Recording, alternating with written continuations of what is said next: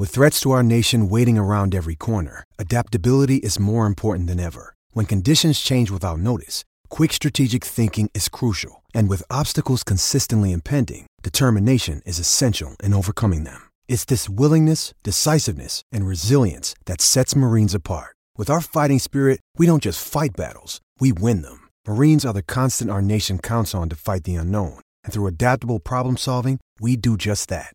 Learn more at marines.com. Does Monday at the office feel like a storm? Not with Microsoft Copilot. That feeling when Copilot gets everyone up to speed instantly?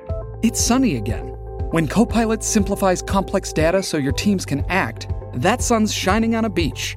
And when Copilot uncovers hidden insights, you're on that beach with your people, and you find buried treasure. That's Microsoft Copilot. Learn more at Microsoft.com/AI for all. I don't know how to put this, but I'm kind of a big deal. All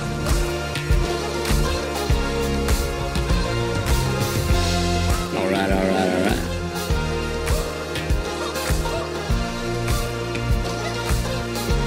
You've got to wash the balls pre-kickoff. Kept in, is it, by Willock? Brilliant from Willock.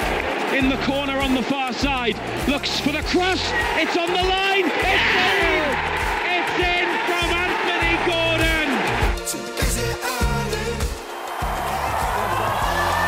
There's the full-time siren. And New Zealand's run out 30-0 winners in Hamilton.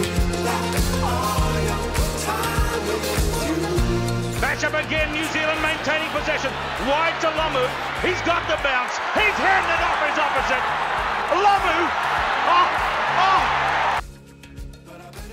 Lamu! Welcome to the run home. All thanks to Mick Delivery, delivering your Macca's favourites straight to your door. It is an absolute pleasure to be here this afternoon. Always is. But I tell you what, the sun's slightly brighter. The birds are chirping just that little bit more. If you're a fan of rugby league in this country, it is a wonderful time to be alive. After an incredible weekend, what a weekend we witnessed again of New Zealand sport. We seem to be being spoiled on a regular basis at the moment. We should not let that be something we slip past us. Do not sleep on that. There is so much great sport for this country and fans of New Zealand to enjoy. And we'll be talking about it over the course of the next 3 hours. But for me, and for many, the unbridled highlight was seeing New Zealand take down the Kangaroos in record fashion. It was ruthless, it was relentless, and it was beautiful. 30-0. We've heard about it through the course of the day here on SENZ. There's been wonderful chat, and we will continue that through the course of the show as well. And take a look at where this puts us and what happens from here. James Fisher-Harris says, it's our time. He wasn't talking about that moment. James Fisher-Harris is saying that New Zealand Rugby League is ready to step up. Are they? Are the Kiwis ready to get back that mantle of best in the world? Are they ready to start knocking over those Aussies on a regular basis once again? It's been a while. But here we are celebrating an amazing, amazing win. And as I say, lots to love about the weekend. Bring in producers Jacob and Brad. And gentlemen, what a weekend. So much to enjoy. Would you have thought for a second that we'd be sitting here talking about a 30-0 win over the Kangaroos? Good afternoon, Sam. Good afternoon, Jacob. It's Brad here. Yes, no, I did not, because if you recall, or you don't actually, Sam, but Jacob does, because with our Friday predictions, I did predict the Kangaroos would win very, very narrowly. Not because I want the Kiwis to win. I went with my gut, I guess, and I just figured they'd find a way to do it, and I thought it would be a lot closer. But what a performance. You couldn't single out one player who didn't play to the best of their ability. And the telling point for me is that Big Tino and Payne Haas were non-events. They were not a part of that game. They did not feature in any way. And it reminded me, Sam, of Payne Haas at Origin level. For some reason, Queensland just find a way to shut that guy down, and he never has a big impact. Certainly not in games 1 and 2 earlier this year. So, yeah, they obviously figured out a way to nullify them from the game, whether it be a defensive pattern. You probably got a better understanding of what they did, but those two guys just had no impact in that game whatsoever. Australia had no go forward. No, absolutely. The Kiwis line met them on every occasion. They pushed forward and they shut them down. I tell you what, nothing, absolutely nothing, can turn Australian Rugby League into a tailspin like a loss in a trophy final. Listening to the Aussie fans turn on their own after losing one game. Yep, it was comprehensive, absolutely comprehensive. But it's only the second time in Mal Meninga's era they've lost to the Kiwis, and they're suddenly calling for all these heads. But I tend to think that the Kiwis just ended a few careers, and wins like that, big games like that, it happens. So we're already hearing that James Tedesco and Daly Cherry Evans from some should never play for the Kangaroos again, which is steep, as you mentioned about Payne Haas, a hell of a club footballer. Can he step up? But we're hearing it about players like of the caliber of Isaiah Yeo. And Nico Hines as well. People saying great at and Dylan Edwards, great at club level, don't belong at that senior level. That's what the Kiwis have just sent the Kangaroos into this tailspin, out of their comfort zone. And yeah, definitely, it's a huge moment. It's not a changing of the guard. It's not suddenly a landscape changer in the context that Australia can get in line and chase us. They're still a dominant force.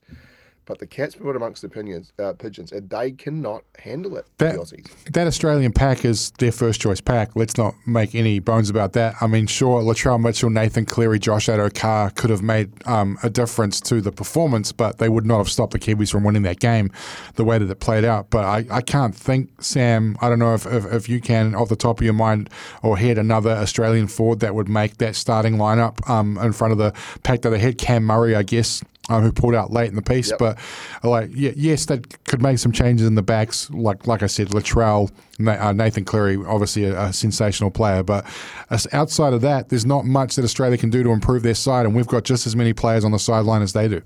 Yeah, and look, obviously Ivan Cleary, a freak who proved himself in the grand final. No doubt, any side with Nathan Cleary, is making great ground for sure. But the rest of the guys you're talking about are really in those in the other positions that are at the finishing, and they can't do anything without a pack being dominant. So whereas the players who are missing from the Kiwis, no one can tell me with a straight face that if they're available through whatever reason, that you wouldn't have picked Sean Johnson in the halves, you wouldn't have picked Tohu Harris in that lock forward position, Brandon Smith, Jeremy Marshall-King, Marata Niakura. even Phoenix Crossland coming in.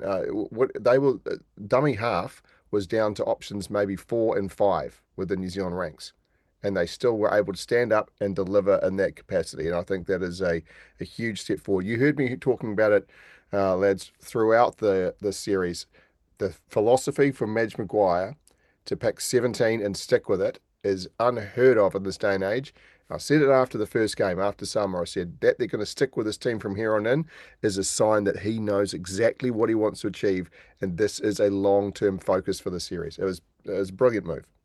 Yeah, I guess the only downside, and I know that there's been some talk around the NRL, this is that we only got 13,000 people, but given the sport fatigue that I think this country is suffering at the moment, Sam, I think 13.5 is actually a decent crowd. Would we have wanted more? Absolutely. That stadium should have been sold out, but at the end of the day, sports fatigue, we're coming off the back of a Rugby World Cup where we were all intently following that, and also I don't know if a lot of people thought we were going to win that game aside from yourself, Sam. So, that's another factor as well. Do I want to spend my $40 to get me and my kid there to watch the game?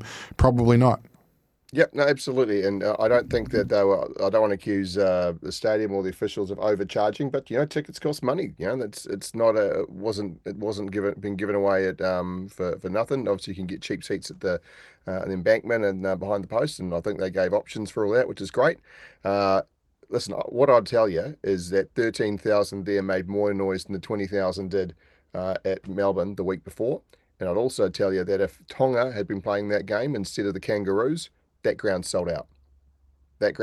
So I don't want to say the Kangaroos aren't a draw, but to suggest that that no one gives a what about league over here, and the Aussie should take control of the running of it. The arrogance personified, beyond arrogant, and there's no way in the world that they should be taking that kind of mentality. Get more games here and watch it grow. Give the opportunity for tests to be played here on a regular basis. I'm not going to have a crack at the timing either, but they were certainly challenging. We will be talking through this show as well, lads. Of the teams are going to get a shout out. The Wellington Phoenix is one of them. I'll put my hand up and say I've slept on them for the start of the season. I had low expectations, and I certainly didn't expect them to play with a style that was as engaging. You can't score 5 tries and be negative, but the whole style of the game I watched was beautiful to see. I loved watching the Phoenix. It's been a long time since I could tell you that. Yeah, exactly right, Sam. Yeah, exactly. I can't remember a time where they've scored more than 5 goals, more than 3 goals, I'd say. And Zawada coming and scoring a hat trick as well. I mean, it just shows that signing a 2-year deal with the Phoenix for someone like Oscar Zawada was a master move, really, for them to secure his signature. I mean, God knows where he'll be next year, I'd say. I mean, he came from the Bundesliga, the German first tier, to the Phoenix. So yeah, I mean, you'd think he'd go straight back into one of Europe's top leagues next year, considering his form for the past 2 years with the Phoenix. Now, looking forward to getting into that and much, much more. Let's take a look at what's coming up on our Macca's menu. Get your Macca's favourites delivered with Mick Delivery. We're going to look back at that awesome result for the Kiwis. Brian Bluey McLennan will be joining us for his insights. Can't wait to hear from him. Scotty Sattler for the Australian point of view as well. And as much as I admire him, I'm really looking forward to that conversation. The Black Caps, of course, their Cricket World Cup's hopes now. Are they by a thread? Where are things sitting? We'll speak to Hamish Bennett on that. David Choate will cap that great weekend for the Phoenix, which is both the men and the women, if we're being fair as well. Looking forward to that. We need to talk cream of the crop, the MG Take Charge Performer of the Weekend, as well as TAB update with Paul Moati and the weekend scorecard. That is your Macca's menu, delivering your Macca's favourites straight to your door. The Run Home's sporting headlines. Here's what's making news today. Kiwi triathlete Hayden Wilde has pulled out all the stops to take his maiden victory at Noosa over the weekend. He shattered the course record too. That's despite losing ground in a disastrous transition mix-up. Wilde trailed his rivals out of the water from the swim, but made his big move on the field during the cycle leg, opening up a 30-second margin over Aussie Matt Hauser. That was off the bike. The margin shrunk on the bike leg, but Wilder pulled back away on the run, his strongest discipline, to win by 13 seconds, a time of 1 hour 41.56, a minute under the previous course record. Legendary. Now, speaking of legends, Wales great Lee Harpenny has signed a 1-year contract to join the Crusaders under new coach Rob Penny. Just days after making his final appearance for his country against the Barbars in Cardiff, Harpenny announced he's heading to New Zealand to join the reigning Super Rugby Pacific champions. He toured here last with the British and Irish Lions in 2017, but he has visited with Wales in 2010 as well as the 2011 World Cup. Red Bull's triple world champion Max Verstappen has taken a record-extending 17th win of the Formula One season in Brazil after leading a red-flagged and restarted Sao Paulo Grand Prix from pole position. McLaren's Lando Norris finished second, 8.2 seconds behind, but with a bonus point for the fastest lap, while Aston Martin's Fernando Alonso took third place on the final lap with a thrilling battle against Red Bull's Sergio Perez. New Zealand's Erin Ratcliffe and her Canadian doubles partner have been eliminated the WTA Finals tournament after a marathon semi-final in Mexico. Ratcliffe and Gabby Dabrowski launched a fight back from a set down and trailed 4-1 in the second set before going down 6-1, 6-7, 10-6 to American Nicole Melchor-Martinez and Australian Ellen Perez. And world-renowned cliff diving event in Auckland has been postponed due to a rahui in the Waitemata Harbour. The Red Bull Cliff Diving World Series final was set to hit Wynyard Quarter from the 19th of November. However, a sinkhole that's developed in Parnell forced discharge into the harbour. The event will now take place across 2 days, starting on the 27th of January 2024, with a finale held on the 28th. And those are your headlines. The text topic today on the Temper Bedpost text machine: which sport has had the best year in New Zealand? Granted, there's still a few sports that can leave their mark along the way, but right now, which sport has had the greatest year in New Zealand? I think you know which way I'm leaning, but text in on 8833 or give us a call on 0800 150 811. Temper and Bedpost range of mattresses and adjustable bases adapt to the exact shape of your body so you can put your head and feet up in comfort.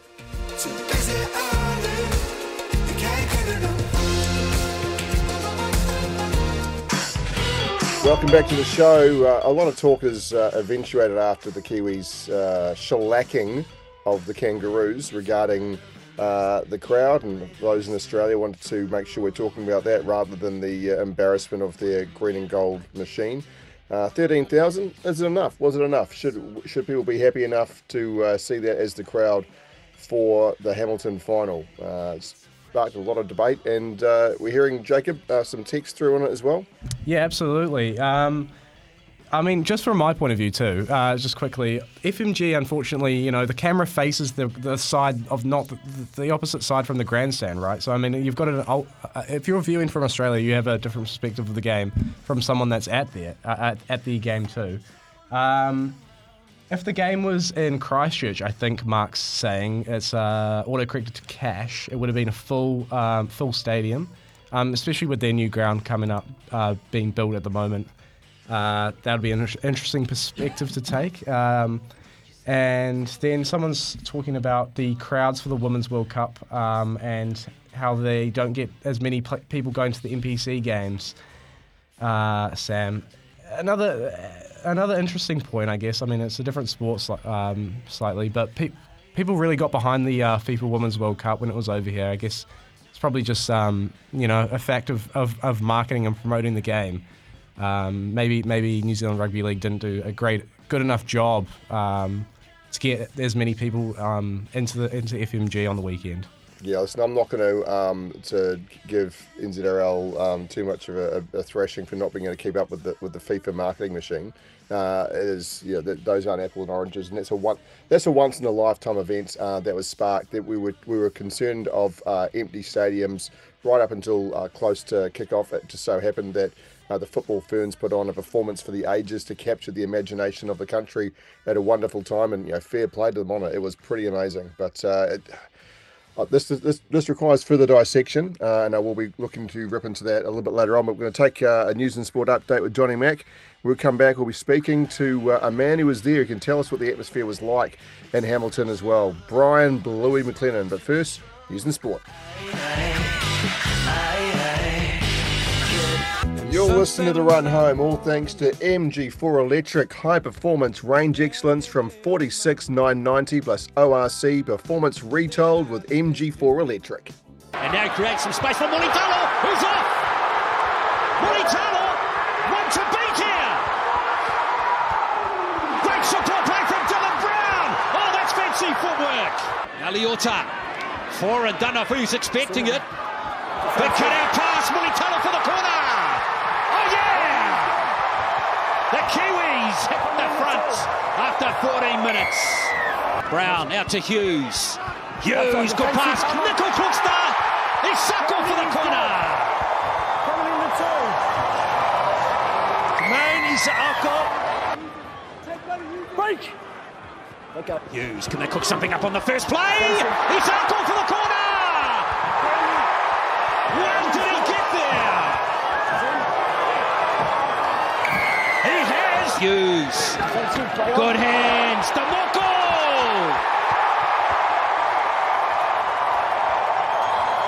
That is sweet right there for Tomoko. Well done, touch. Brown gives it to Griffin Name.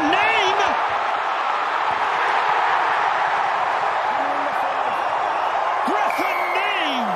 Ecstasy for New Zealand.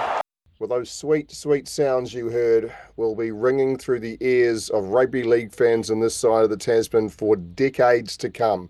No one who saw that main game, no one involved in rugby league in this country will ever forget the 30-0 rout that was put on the Kangaroos in the Pacific Championships final in Hamilton. One man who was there and knows all about upsetting the odds, the coach of the previous record-holding team of 24-0 back in 05 with that amazing, incredible tri-series win. Brian Bluey McLennan joins us now. Bluey, how proud were you sitting there in Hamilton watching that result? Oh, extremely proud. It was just magnificent. What a performance by everybody involved. The crowd was small at 13.5, but they were awesome. What an awesome crew down there supporting their Kiwi heroes, and the team stood up and delivered big time, Sam, and it was just wonderful.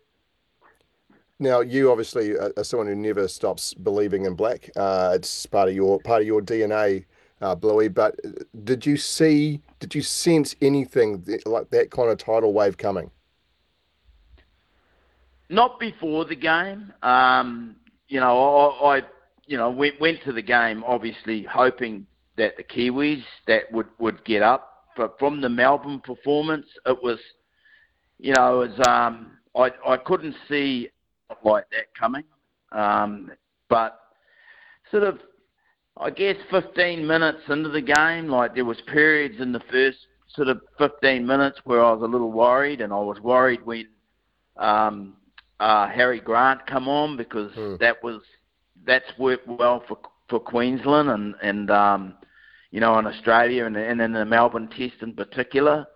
But once they got past that, and I think Harry Grant jumped out to his left, and he was out with the ball, and they got across and banged his arm, and they frustrated him, and then I knew from there on, the Aussies were gone.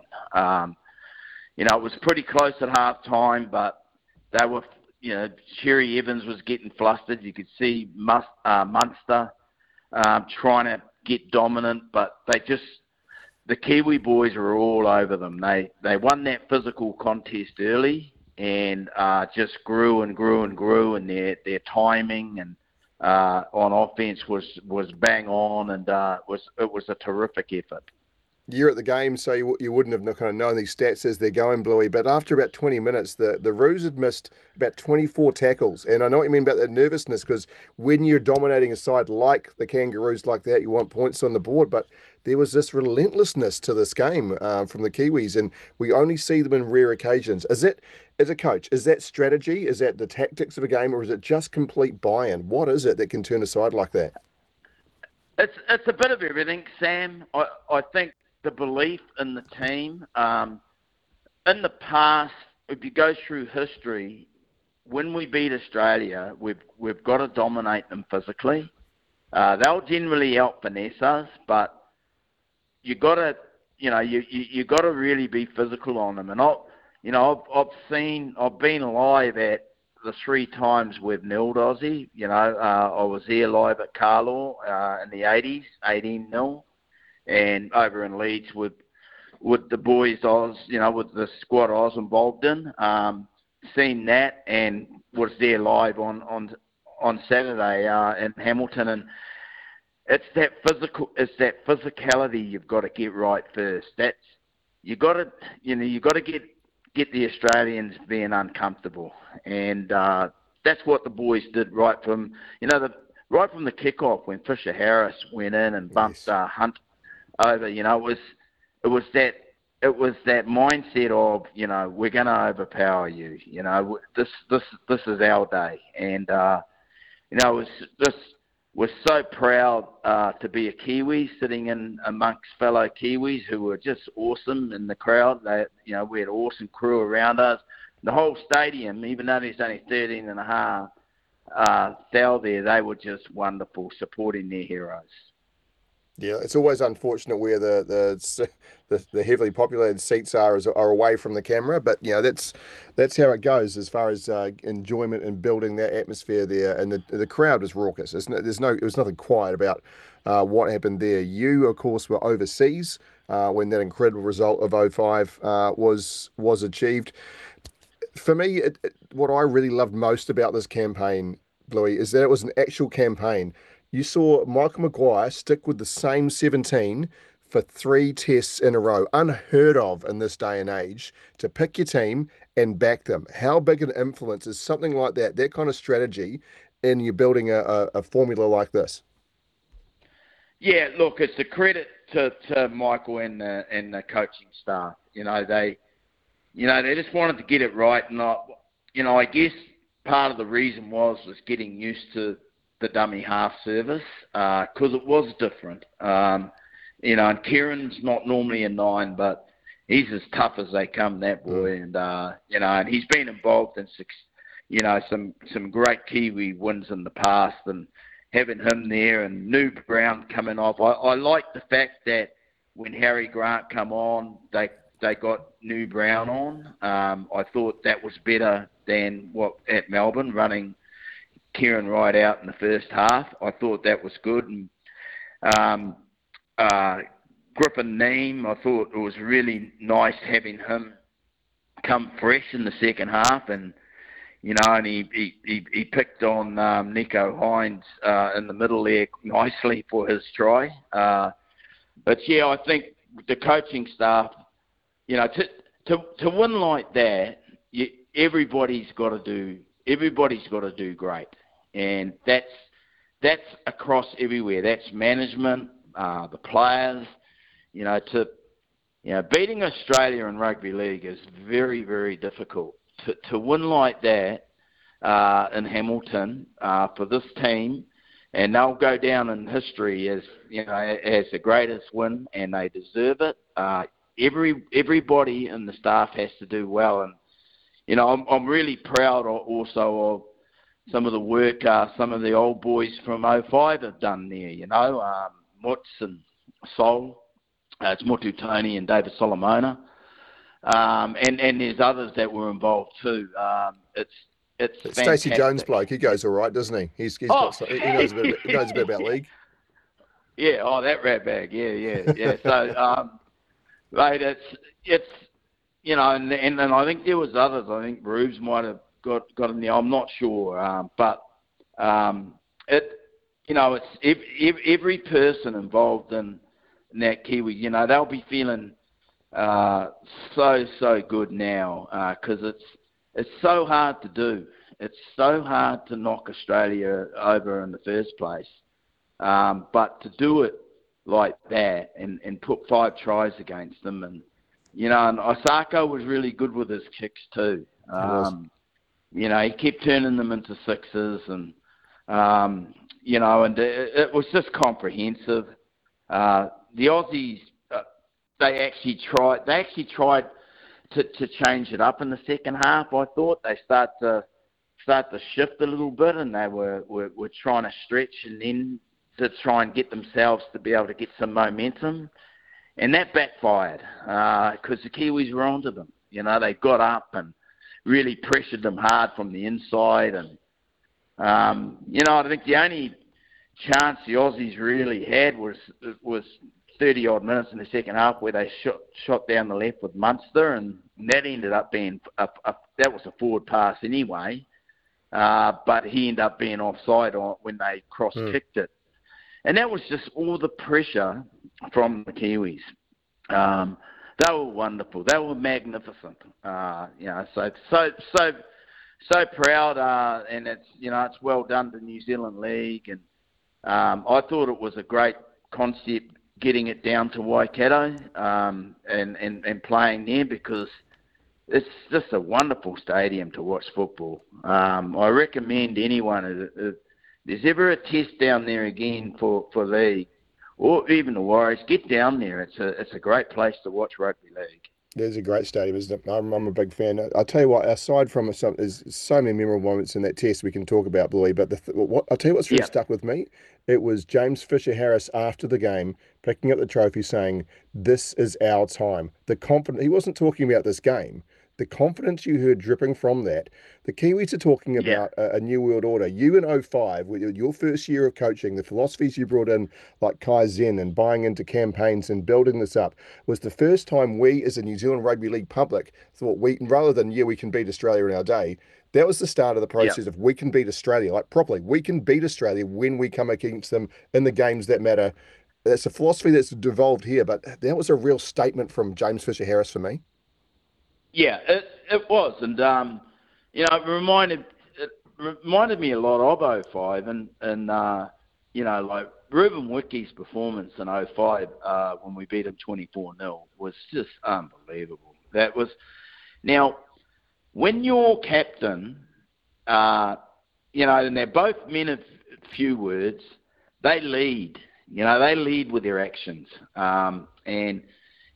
There's big parallels there, isn't there?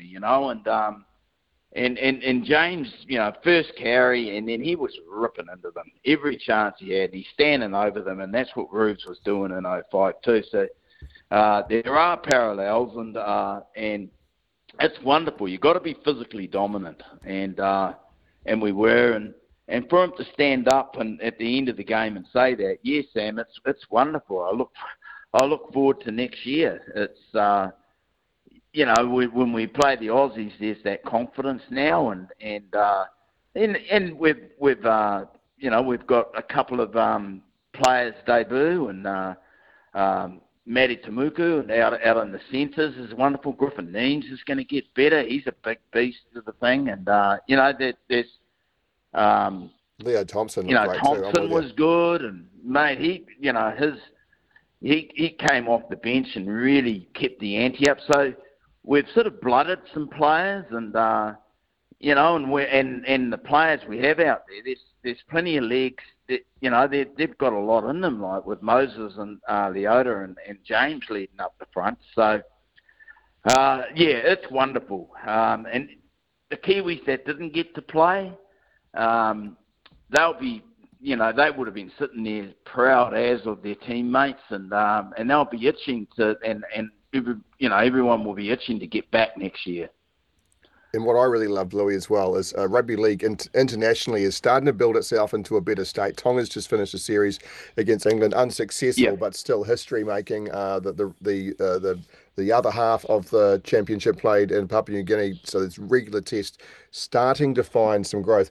A result like this as well, when there are the eligibility issues that we see so often in rugby league, it becomes an ability. I want to be part of that team. That team I can see going places, or players in this team don't go, well, I had a win with the Kiwis, now I'll go play for Samoa, Tonga, Cook Islands, whoever it is.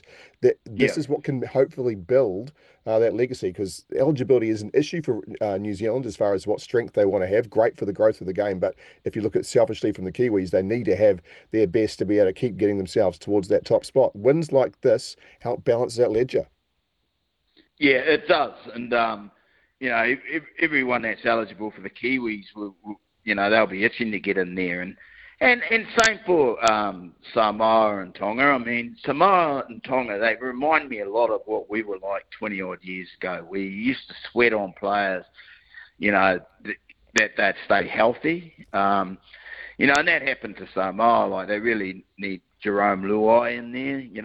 They haven't. They haven't quite got the depth behind that 17, and they need their best, and so that'll improve as time goes on. So it is international rugby league is looking really good. It's just a matter of working out when's the best time frames for who to play who, and so it's not repetitive. And then they do that, like the quality of the game on Saturday was good from a Kiwi perspective. Long may it continue like that. And just lastly, before I let you go, quickly on Michael Maguire, what a contribution. Obviously, we know the origin situation with New South Wales now sweating over things. What do you want to see happen? What should happen? Should Michael Maguire coach both teams? Should Michael Maguire still be the Kiwis coach and origin coach? What would you do? Well, in my opinion, I think we've got to always have pathways for our Kiwi coaches. Like, I respect what Michael's done. If he gets the State of Origin job, that'll be well done to him. This is going to help his cause. But for me, I think we've got to develop our Kiwi coaches, and we need to get them in and give them a chance. Now, who that is, I don't know. We've got Stacey coming through, who's had a really long apprenticeship. Nathan Kalis under him. For me, it's important that we, get Kiwi coaches. I know it's going to make it difficult because of what's just happened with Michael Maguire. But yeah, I think if he gets the Blues, I'd hope we will go with a Kiwi coach. Yeah, it's very similar to the Daniel Anderson passing on that mantle to you, Bluey, in my mind as well. But it'll be very intriguing to see what happens in the coming days and weeks on that. But we won't stop reveling this. It's the year that rugby league fans won't forget here, Bluey? So I really appreciate your time. Oh, that's right. Hey, just on that, I mean, there's no reason why the Kiwi coach can't get Aussie assistants and so forth to get, because the Australian coaches are just fantastic. They're well schooled going through the NRL and that. So the head coach for the Kiwis can still get, some input from Australian coaches as his assistants. Yeah, I hear you, boy. Always appreciate your time. Brian McLennan, Kiwis coach extraordinaire and a passionate man of rugby league in this country. Enjoy this one. Thank you, Sam. The great man, Brian McLennan. Now, bringing some text through as well. Unnamed text, so please do whack your name on the end of them. The league was amazing. So many players benefiting from the professionalism of Fisher, Harris and Leota. Leo Thompson improves every time he's in camp with Fish. I agree. What a growth that was. Yeah, as far as attendance goes, the camera faces the wrong way. It was $20 for the green zone and $60 for the empty seats. Waikato had the Club Sevens on Saturday, and Touch Rugby had Pacific Cup in Auckland. Plenty people would have gone. The small crowd played right into the hands of the Kiwis. Aussies wanted to be on holiday, and the trip to New Zealand was a holiday before the holiday. They forgot about winning the cup.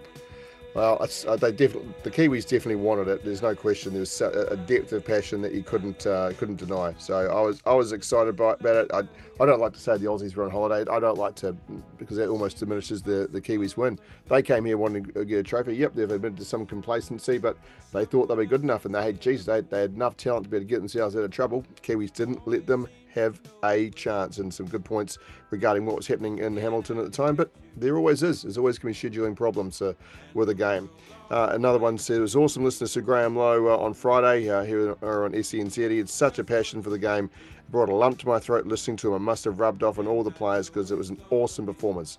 The Aussies were never in it from Sai. I completely agree. They weren't.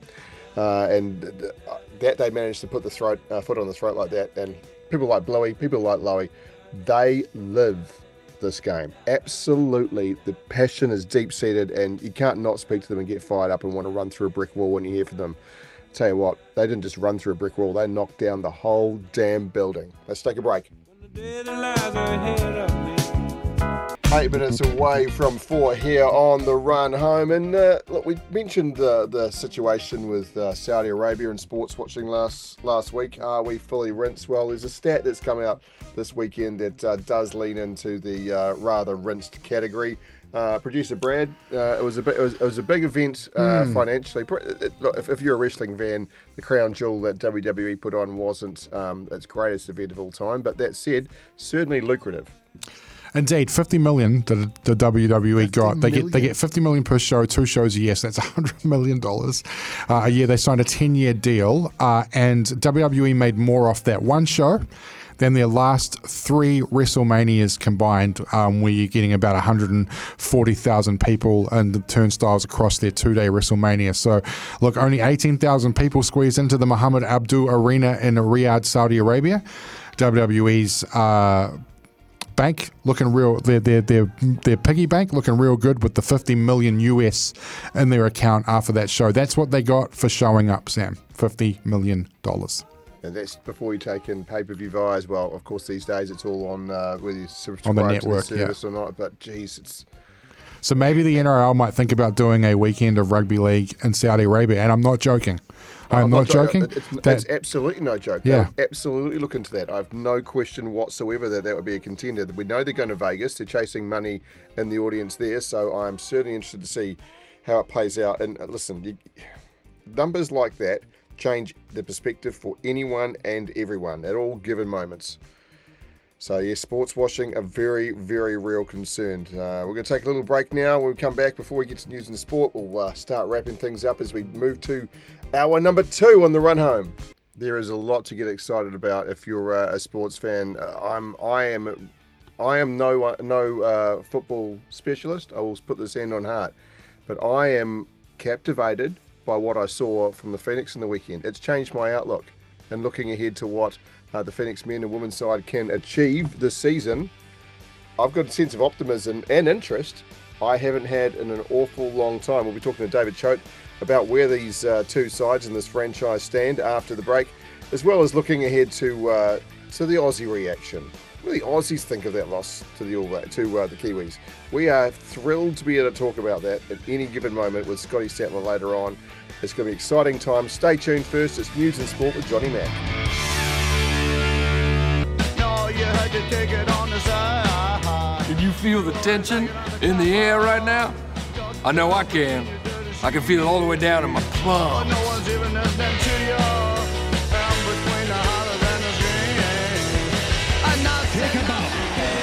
First batsman to score 3 centuries in debut World Cup. Ain't a black as a night to the red. Pennington sets up Savannah, and it won't be the best finish of his career. But Oscar Savannah has a hat trick. Hanging out just like a street sign. Donatelli. Aguero! Staggering! Just staggering! He's won the league with 90 seconds of stoppage time to play! Welcome back to the Run Home. All thanks to Mick Delivery, delivering your Macca's favourite straight to your door. So let's take a look at what is on the Macca's menu today. You can get, of course, your Macca's favourites delivered with Mick Delivery. Scotty Sattler will be later on in the show with the Aussie perspective, the reaction after the humbling at the hands of the Kiwis in Hamilton. We're looking at the Black Caps Cricket World Cup. Hopes now, one game to go against Sri Lanka. Could be absolutely crucial. Well, it is. Hamish Bennett will join us to speak on the scenario they're in and how they get themselves out of it. David Choate on a great weekend for the Phoenix. That's both the men and the women's sides. We need to talk cream of the crop, the MG Take Charge Performer of the Weekend, as well as the weekend scorecard. And we're getting the latest from the TAB with Paul Moate. That's the Macca's menu. Mick Delivery, delivering your Macca's favourites straight to your door. Well, it's been a fantastic start to the A-League seasons for both the men's and women's Wellington Phoenix side. For a few hours on Saturday, both clubs sat atop their respective competition, and when the dust settled on the weekend, both sides find themselves in third place, respectively, in their comps. To discuss this, we're joined by former All White and David Choate. And Choate, let's start with the women. They seem to be really benefiting from having a majority of that squad, who are quite young, together for the last 3 seasons. Yeah, there is that continuity that's helped them along the way, but fantastic start to the season for them, playing decent football, scoring goals, and off the bottom of the table, which was their sort of perennial position, to, as you say, top it for a time, but to sit in that top group, very pleasing indeed. Women's football obviously on a stage and a high, never been viewed in this country before after the Women's Football World Cup. FIFA was here earlier. It hasn't been the same level of interest follow through to this, but results like this, now that women's football is higher on the public consciousness, have got to be beneficial. It's the right time for a strong season.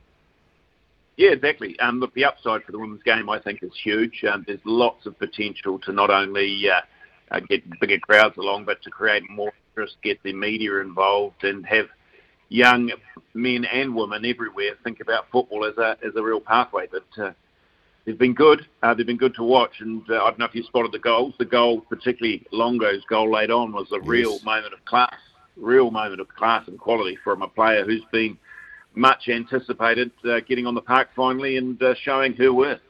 Yeah, it is important having, I don't want to say a household name, but certainly Annalie Longo through the involvement with the Football Ferns and the World Cup we've seen.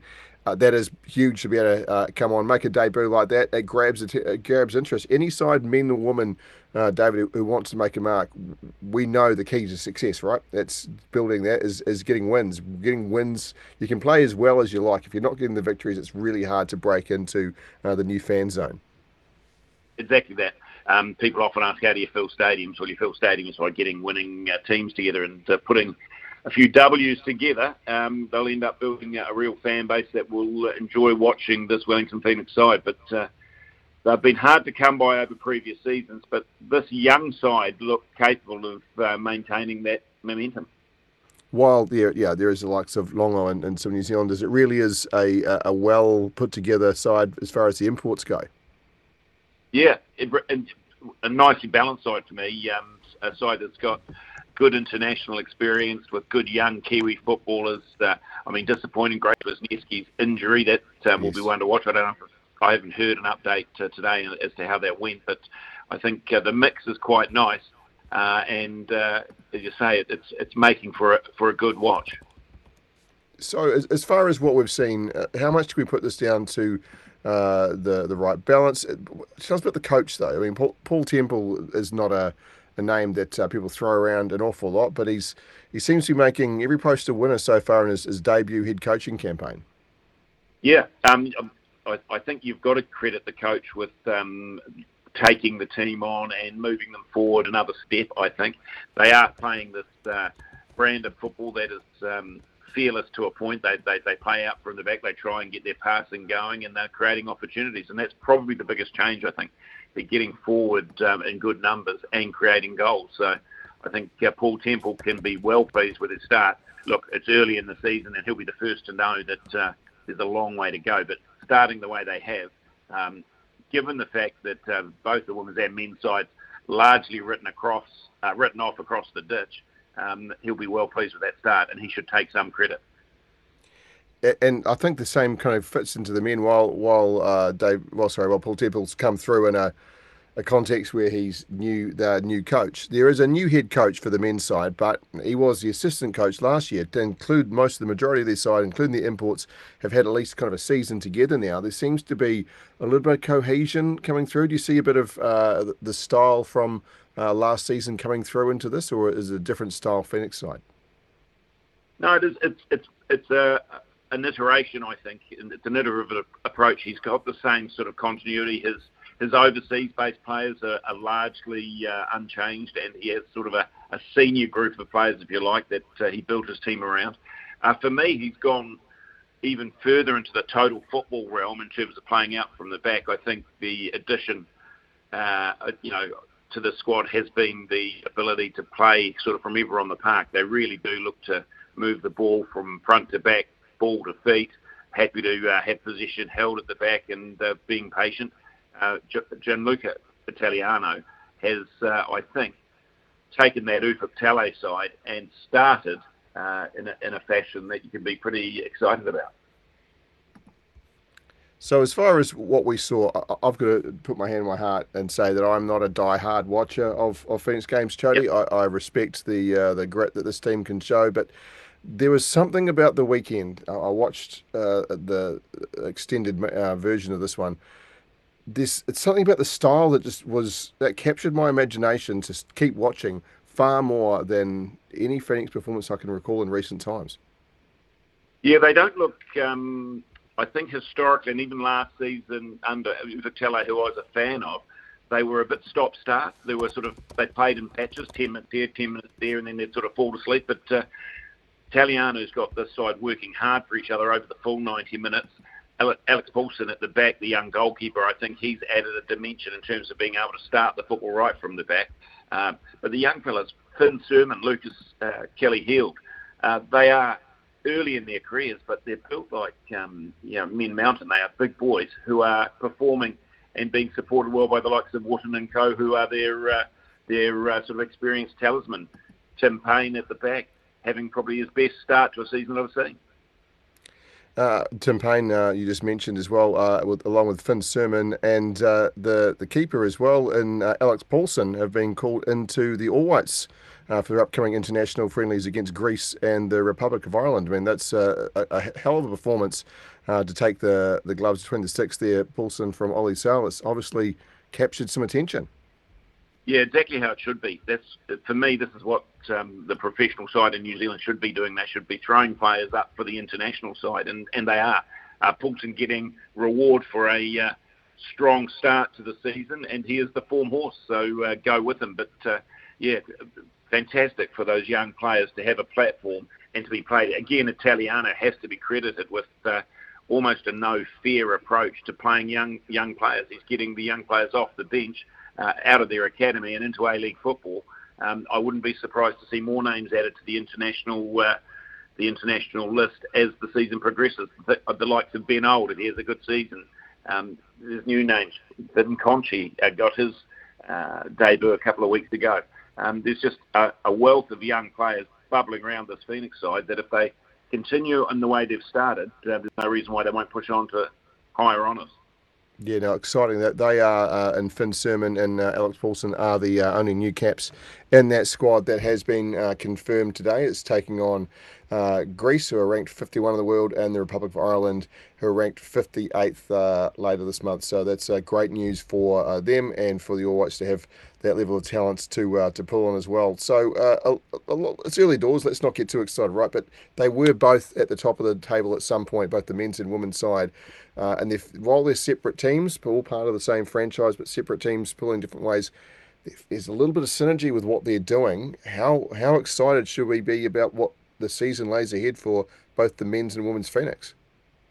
Well, I wouldn't get overexcited because you're right, it's very early days and they will have to continue to improve because sides will get better as this league progresses. Always in the A-League, it's about playing finals football. The structure of the league is such that you hit the top six and you end up in playoffs land. That's what all teams will build towards. So this side will have to continue to improve. They'll know that the performances they're putting out now, which are certainly up to the mark, won't be good enough later in the season. So I'd say it's a guarded optimism that you go with. If the players can grow and get better, there's no reason why we shouldn't get very excited. But I think the interesting thing for me is, and there was plenty of sort of doubt even in my mind about this side leading into the campaign, is every player that's had an opportunity has made a good fist of things. So there's something going right at that Wellington Phoenix. Obviously, a big weekend for the Phoenix. As we know, it's also been a big year given the what happened for football in this country with the FIFA Women's World Cup.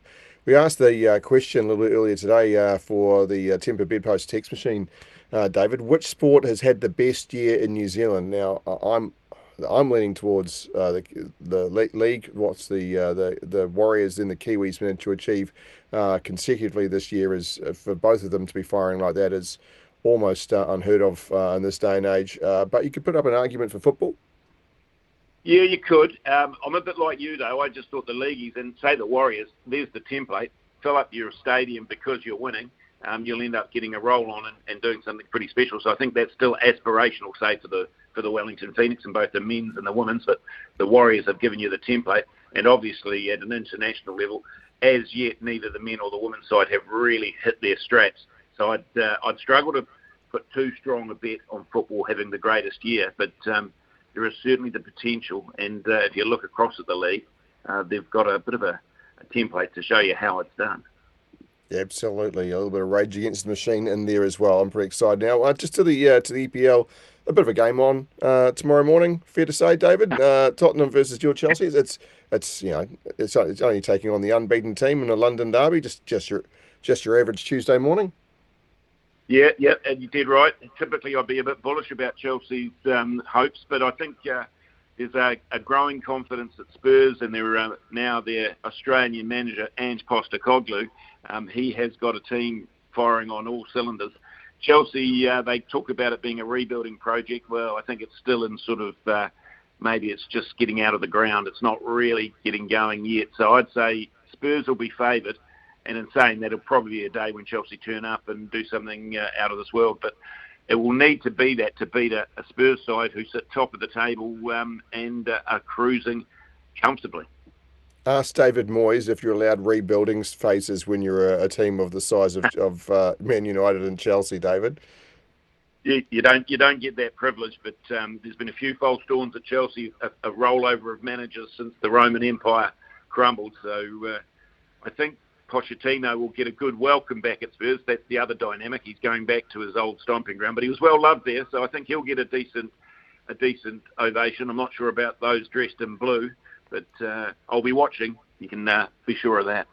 Listen, I think he'll get an ovation because he was well liked, and the team's going well without him. So had he left, and the team being fallen to pieces, it's a slightly different yarn, right? But because they're in a good zone, I think a good reaction.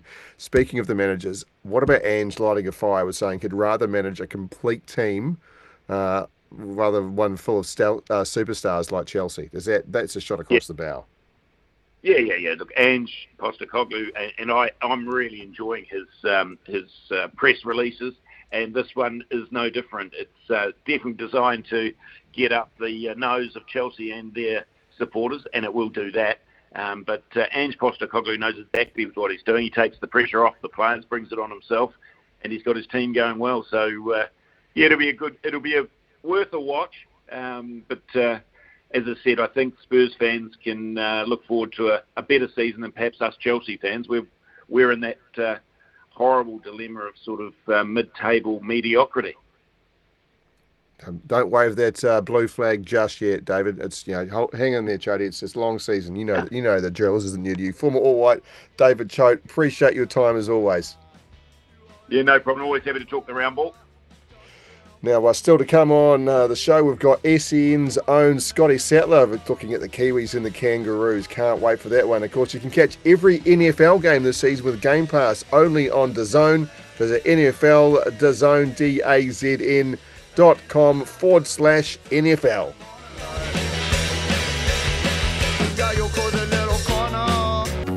The cream of the crop on the run home. Yes, Cream of the Crop brought to you by GrainCorp Feeds, your trusted partner for quality dairy feed options. And there was so much to enjoy this weekend. You could call out some of the batting efforts of the Black Caps before the rain ruined everything. You could also look at some of the performances of those Phoenix sides we just discussed as well. Absolutely stellar. But really, the cream of the crop, it should be pretty self-explanatory. The conquering of the Kangaroos does it for the Kiwis. For and Dunoff, who's expecting it. Big cut out pass, Mulitalo for the corner. Oh yeah! The Kiwis hit the front. Hughes, good pass. Nickel Cookster. He's Sacco for the corner. Good hands. Tamoko. That is sweet right there for Matamoko. Name.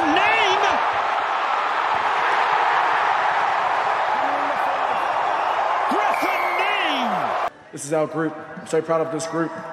Also, just want to say, e tangata whenua Aotearoa e tū. E te tai toke rau e tū. Hoki anga kuku e tū. New Zealand, stand up. This is our time. Cheer. Not many people get away with finishing official speeches with cheer, but James Fisher-Harris, I don't think Andrew Abdo is about to tap him on the shoulder and pull him up. Another amazing performance from Fish. He is absolutely phenomenal. There is a swagger that he has brought from the Panthers. Love them or loathe them, they back themselves, they believe in themselves. And that swagger that he brought through really just permeated through the rest of that team.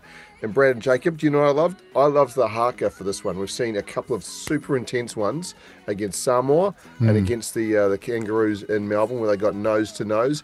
This time, they did the haka with passion, and they quickly finished it on their terms and turned around. They didn't make it a steering contest. They didn't give anything that the Kangaroos could feed off and do something with, or show that they had they had held their ground. They removed that from them straight away, and I thought that was a wonderful. Look, it certainly helped as well that the Kiwis didn't kick off afterwards as well after what happened in Melbourne. So, whoever made that call was smart. Now, I've done a bit of research going into today, just trying to find some audio, and I found Brandy Alexander speaking on the Fox team after the game. Brendan Smith was on that panel as well, and he said one thing, Brendan Smith, I'm actually jealous right now. I wish I was on that field. I'm so envious of my brothers that are getting to experience this. I can't wait to be back in the environment.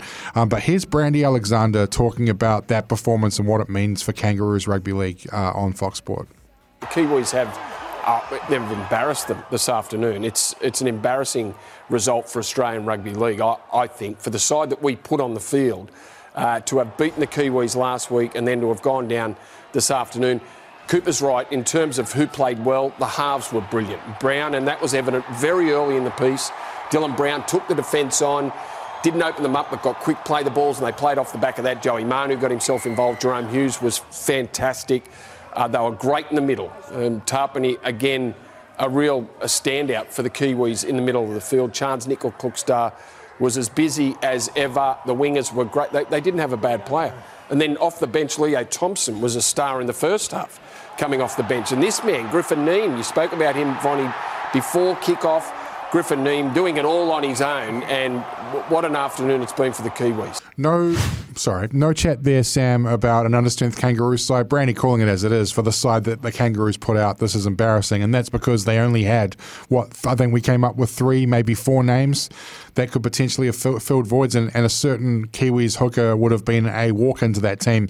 He was sitting on the panel with Cooper Cronk and Brandy and Yvonne Sampson. The word embarrassing to me, I guess, that's the key word from the weekend, is that the Kangaroos and Australian Rugby League, they feel embarrassed by this. Mal Meninga alluded to that in the post-match presser, saying, this gives us the motivation to get up for the next one. But, it also gives the Kiwis the motivation to prove that they're not a one-hit wonder. And we got really close in the World Cup semi-final last year, really, really close. There were, it was, again, by the barest of margins they lost that game. There can be no dispute about who the better team was on the weekend, Sam. No, absolutely. And look, I still think, as I said at the start of last week, that the Melbourne scoreline, don't read into it. Don't look at that, the fact that it was, 16, 18 points between them in the end. Those were a couple of late tries once things had got away and the Kiwis had competed and played poorly and competed. They got themselves way better at dummy half. They got themselves in such a great position. I'm really impressed with how things went for the Kiwis. Looking forward to seeing how they can look to back this up. And we're not done talking about this. Oh no, Scotty Sattler will be joining us later on the show. But that was the cream of the crop, brought to you by Grain Corp Feeds, your trusted partner for high quality dry and liquid dairy feed options, supplying farmers nationwide. Time for news and sport with Johnny Mack. You are listening to The Run Home thanks to MG4 Electric. High performance, range excellent from 46,990 plus ORC. Performance retold with MG4 Electric. Well, the Black Caps, their World Cup semi-final hopes, which looked so good, so secure, now hang by a thread after Duckworth Lewis and the Pakistani top order cost them what looked like a dead-set victory after the New Zealanders scored 401 on Saturday night. With one game remaining, the Black Caps need victory over Sri Lanka and hope Afghanistan lose their remaining 2 fixtures and Pakistan don't thump England in their final game to advance. And a lot of mathematics working out that one. All is not lost, but 4 straight losses, not exactly ideal prep for what is a must-win game and the knockout phase of the tournament. To discuss, former Black Cap quick Hamish Bennett joins us now. Appreciate your time, Hamish. So even before the rain came in the other night, Pakistan weren't exactly looking in trouble. They were on track to being able to chase down that target at that early stage. That they looked, the 2 that are in didn't look like they're about to get out anytime soon. Yeah, good afternoon. I don't really have to say much after that intro. You sort of covered everything. It was a great intro there. Well, it's great to have you, Hamish. Yeah, exactly. I think my time's done. I think, it's always hard, isn't it, that Duckworth Lewis? Because you look at it, and when they actually did finish up, they were sort of below the rate of the required rate, and they still managed to win, obviously, with wickets in hand.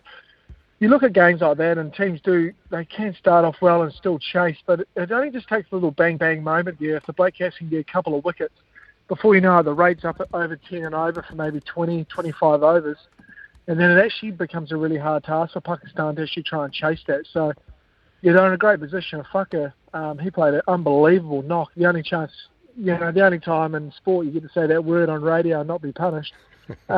He was fantastic, played an unbelievable knock, and probably robbed him of getting maybe a record one-day score for Pakistan as well. But I would have loved to have seen the end of that game just to see what would have happened. Yeah, and look, we have to be excited, right, by the batting effort to see the incredible, the now automatically world-renowned Russian Ravinder deliver a 3rd World Cup century in the same tournament. This is iconic status. Anyone who gets up in that kind of level is being referred to amongst the greats of the game. Another composed knock. Great to see Kane Williamson back. So we had every reason to feel excited, Hamish. Oh, we do have every reason to be excited. I mean, I know we can beat Sri Lanka and give them and beat them well. So get our net run rate up there. And as you explained in the opener, we need obviously a couple other little things to go away, and hopefully the cricket gods are with us and we can scrape our way through the semi-finals. And I think if we can scrape our way through to there, then anything can happen. We just need to make sure that, I guess it's a long tournament, isn't it? Playing all those pool games, all the travel required, India, all the other outside factors you do. You go see the Dalai Lama that they've done, but also all the other functions, all the charity stuff they're doing over there as well. It all takes your toll and can make players tired. So you've got to find a way, if they can scrape through that semi-final, of trying to freshen the group up, so when they go into that game, that they can win it, because you look at that team, and it could be, unfortunately, it could be the last time maybe if guys represent New Zealand at a World Cup and maybe represent New Zealand in ODI cricket. We don't have an ODI in New Zealand all summer, and the next World Cup's in 2027 in South Africa in February, I'm pretty sure. So it's actually not that far away if you take one home summer out of having no ODI cricket, and probably not going to have much ODI cricket build up till then. So it's probably no point wasting games on players in that time frame who aren't going to be the World Cup. So I guess that's Sam Wells' first big job as selector. Has he got a team in mind that's going to be there in 2027? And how does that look for him moving forward, picking his ODI teams? How much focus would you put on the ODI game at all then? Why not? It's not being played, so do you really start building for that World Cup squad so far out when it's actually just not a focus whatsoever?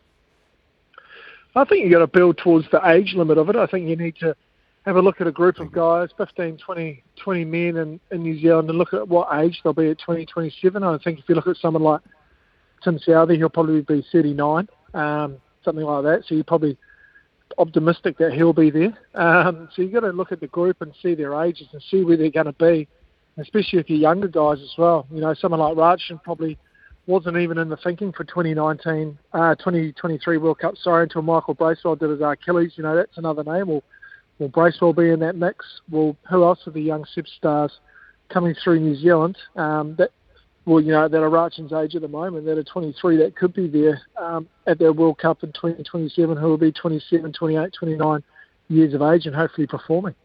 So that's Wells' first big job, I guess. Well, let's take a look at what the bowling effort has produced this World Cup and quite frankly in the last few games as well as a priority. There hasn't been a bowling plan that's looked particularly successful. A lot of high scores have been conceded, as well as, of course, the amount that they were looking to concede against Pakistan of 200. Prior to that, we're talking about conceding 357 against South Africa. Australia was 388. India 274. I mean, they're leaking a lot of runs. Is there something amiss, aside from injury, which must be seen as a factor, but the players who are there are capable of much more?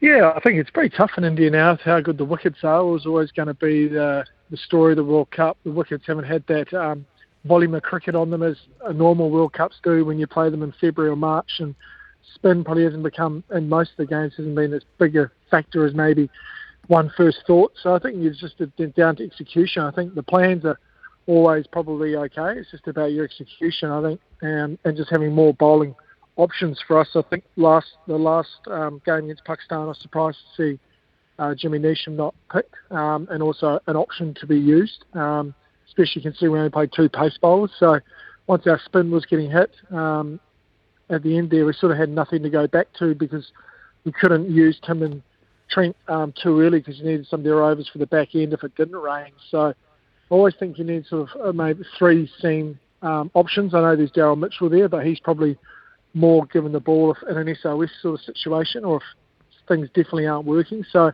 think it comes more down to that execution. I think it's definitely a bat-first tournament and then try and defend your score.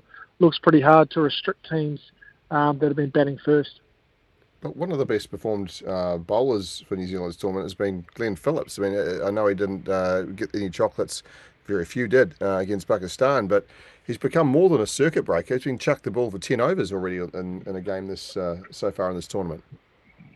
Yeah, well, he's worked really hard at his bowling ever since he made his debut. You know, he's a pretty talented guy, can throw both arms. Haven't seen him bowl both arms, but he probably can. Obviously, he can wicket keep pretty well. Obviously, power hitter. He's worked really hard at his bowling over the last 4 or 5 years. Hence, he made the move down to Otago. Obviously, wanted to play with his brother, but also wanted to bowl more overs as well. So, and then you've got to give credit to the guy. He's gone out and worked really hard at his bowling to try and become an option. And I guess going into this World Cup, especially with Bracewell not being available due to his Achilles, he was our off-spinning option. I think, like you said, he's done a great job. Probably surprised a few of the fans, but I guess the people sort of that were picking the team inside the camp knew that he'd come off 1 or 2 games if conditions suited, and they have. So I'm pretty happy for him, and hopefully it may continue. Now, you've got to be a real train spotter to really have cared about this through the context, but the simple fact of the matter is those who are in the know have been keeping an eye on the net run rate as we go.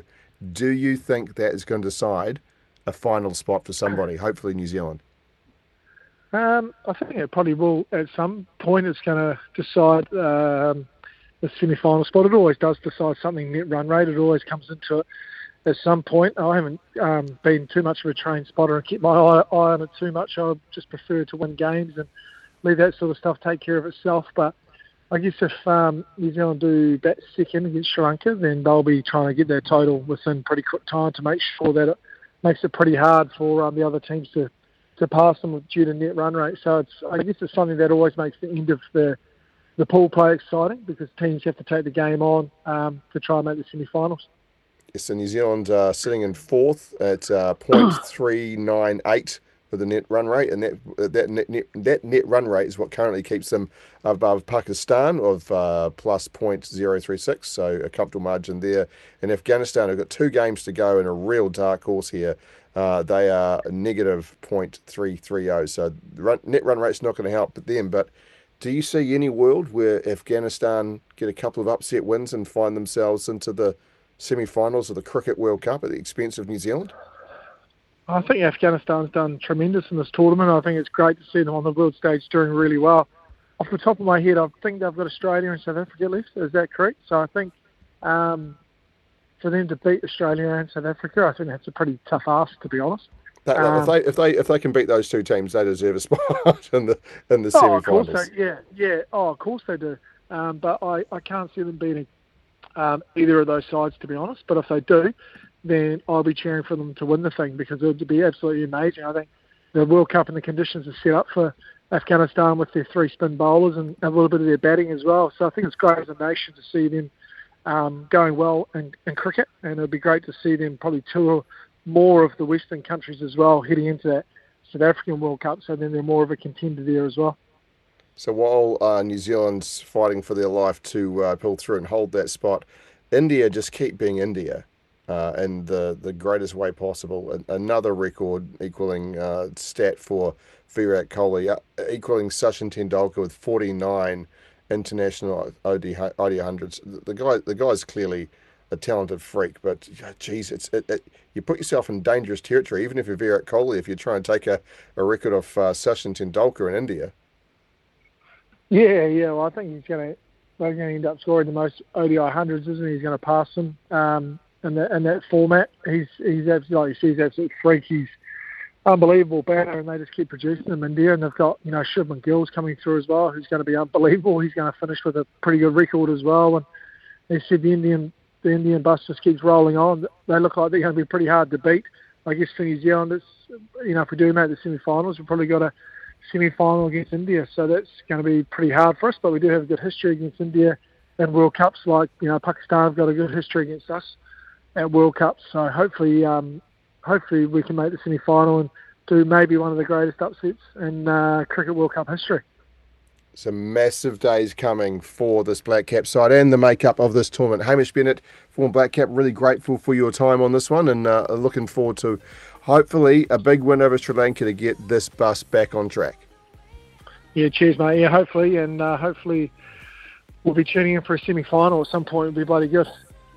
Cannot wait. Bring it on. Coming up later on, it's the weekend scorecard. In fact, it's next. We're going to rate some of the highs, lows, and otherwise of another great weekend of sport. The weekend scorecard on the run home. It's my favourite time of the week where I get these 2 chaps. It's going to be Sam Ackerman and Jacob J-Dog Scott today to rate the sporting weekend, to give us a grade. And Sammy, I'm going to start with you. 1, Chance Nicol Klokstad. Look, Chance Nicol Klokstad is a 100% effort guy every week. He obviously didn't play to the peak of his powers in Melbourne. Having a busted rib, taking on an international footy side from fullback will do that to you. But how deep he dug and the performance he put on, I'll give it an A to A+. I don't think it was a flawless game, but geez, he is just a phenomenon. You could see the emotion in his speech afterwards, what it meant to him as well. I don't think I've ever seen anyone give a longer acceptance speech for for a man of the match medal. He was into it. I'll give it an A. And Jacob, move to you for Michael Madge Maguire. What are we giving Madge for his game plan? Oh, well, I mean, if Sam Ackerman's opinion was anything to judge from the top of the show there, definitely an A+. Definitely. Continuation of last week and keeping the same players out in the park, an A+. An A+ for Madge from J-Dog. Moving on to Sam Ackerman, Cameron Munster, probably Australia's key player on the weekend alongside Harry Grant. He tried hard, but not hard enough. Where are we going for Cam Munster, Sammy? I'm going to give him a C for performance, and I'm going to give him an A+ for suggesting that we need the Anzac Test back, that we need to see more international rugby league. So Cameron Munster, look, he's a Queenslander and an Australian and played for the Storm, so these are things that count against him in the popularity stakes for me. Jacob, the Black Ferns, they lost, 33-19, I think it was. They did have a period in the second half where it looked like they were going to stage a remarkable comeback, but not good on the night. What are you rating the Black Ferns on this scorecard? Considering it's the rematch of the World Cup final of last year, I'm going to go easy on them, considering they lost the game, so I'm just going to give them a C. A C. A pass. All right. Not great. Sam Ackerman, Max Verstappen wins his 15th of the last 16 races, his 17th race of the season. Unbelievable season, history-making season. Wins again this morning and the sprint race yesterday. What are we rating Max? I'll give him a D as far as interest in Formula One goes. When someone dominates like this, but as far as his performance, you got to give it. That's by his standards an A- perhaps. Yeah, let's give the sport a D because, let's give the rest of the field a D because they need to do better because Max Verstappen is outperforming his teammate by almost a second a lap. Yep. The Black Caps bowlers, Jacob, giving up 200 runs in 24 overs. Yeah, it's a sorry sight. I'm going to give them a D+. They've just missed the mark. They've not passed. I mean, we scored 200, so our batters did the job. 400. 400. We just had to, restrict them, especially with the bad weather. And finally, Sammy, YouTube for pulling Rob Moody, as in Rob Belinda's cricket channel, which to me is the worst story of the weekend. Oh, it's an F. I understand that people own rights, but he's not taking rights away from you. Well done for killing future interest in the game. Well done. It's a foolish move, but what does YouTube care? I hope that someone like the ICC is smart enough to get in there and back it up. 100%. Attention ICC, back up Rob Moody. That is your weekend scorecard for another week. The Run Home with Sam Ackerman back very, very shortly. Approaching the 5 o'clock news here on the Run Home, and lads in the producers booth, need to get your views on this. We know that Sam Cane is finally going to learn his fate from an international rugby judiciary regarding that send-off, that tackle from the Rugby World Cup final. What do we think it's worth? I'm going to put it out there for 2 weeks. I reckon he's going to get a couple of weeks for it. I can't give him nothing because suddenly New Zealand will be up in arms. If it's not worth a ban, surely he shouldn't be sent off at all. So they've got to give him something, but they can't berate the poor man. I think he'll get a week, and then he'll get go to tackling school, and he'll get that week shaved off, and will serve no time. Yeah, if they have tackling school in Japan, I'm sure they do. I think 3 get shaved off to 1. I mean, it's not going to impact Suntory's decision to sign him, so I mean, it's kind of irrelevant, really. No, I think we can all agree the dude can have a little break from being bashed around with this tackle. It will be closing of a chapter from Let's Hope. After the break, Scotty Sattler to look at things from the Australian point of view, but first it's news and sport with Johnny Mack. We're streaking! Boy, that escalated quickly. I mean, that really got out of hand fast. Excuse me?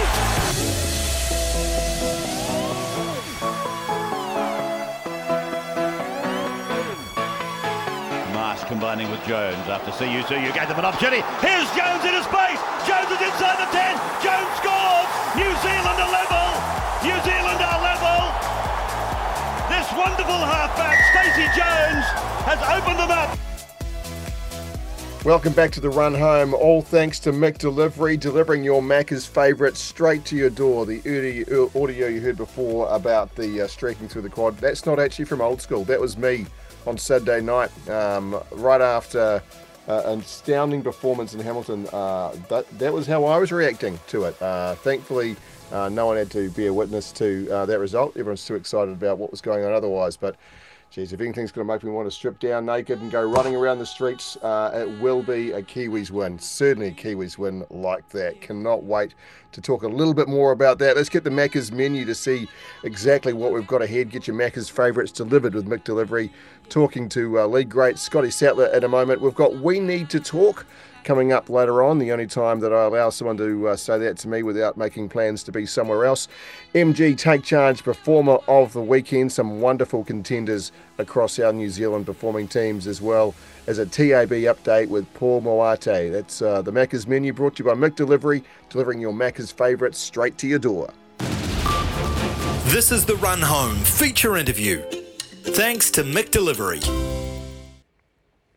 Now, we talked last week on the show about the terrible sound of the Kangaroos mutilating their team song in the sheds in Melbourne, how I never wanted to hear that again, and I definitely didn't want to hear that coming out of the bowels of FMG Stadium in Hamilton. Well, the Kiwis did us all a favour and ensured that wasn't the case, 30-0, so I think it's only fair to make sure we can get a little insight and listen to what it sounds like inside a victorious Kiwis dressing shed.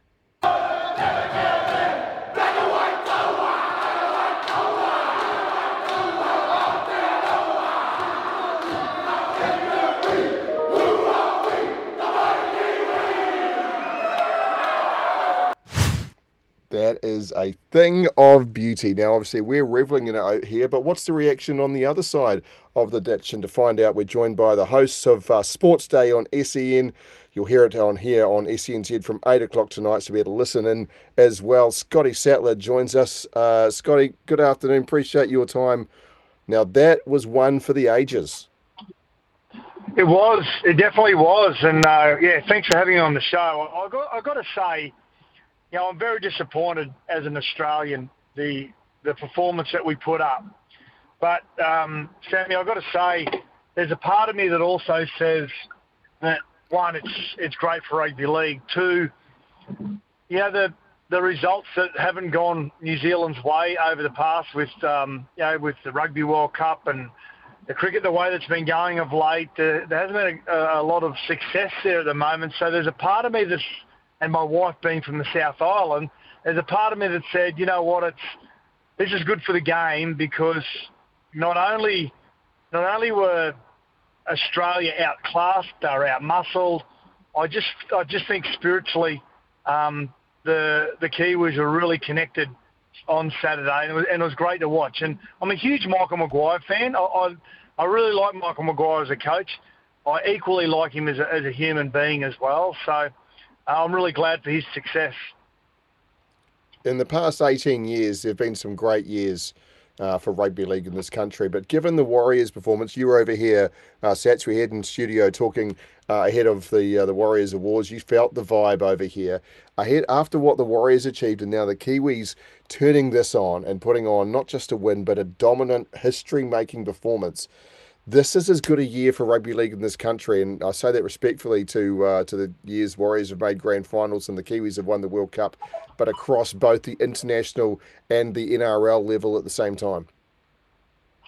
Yeah, I think you're right. And what's happened over the last 12 months with the Warriors, and now with this win, with the last official game of the season, it's a really good time on the back of that season 2023 to strike while the iron's hot. Now, I know rugby has always been part of it. It always will be part of the staple diet of every Kiwi, and so it should be as well. I've got to say, you know, we've got to celebrate, you know, the greatest sporting organisation in the world, but there's a really good opportunity here for rugby league to start to try and get a really good footprint in the South Island as well.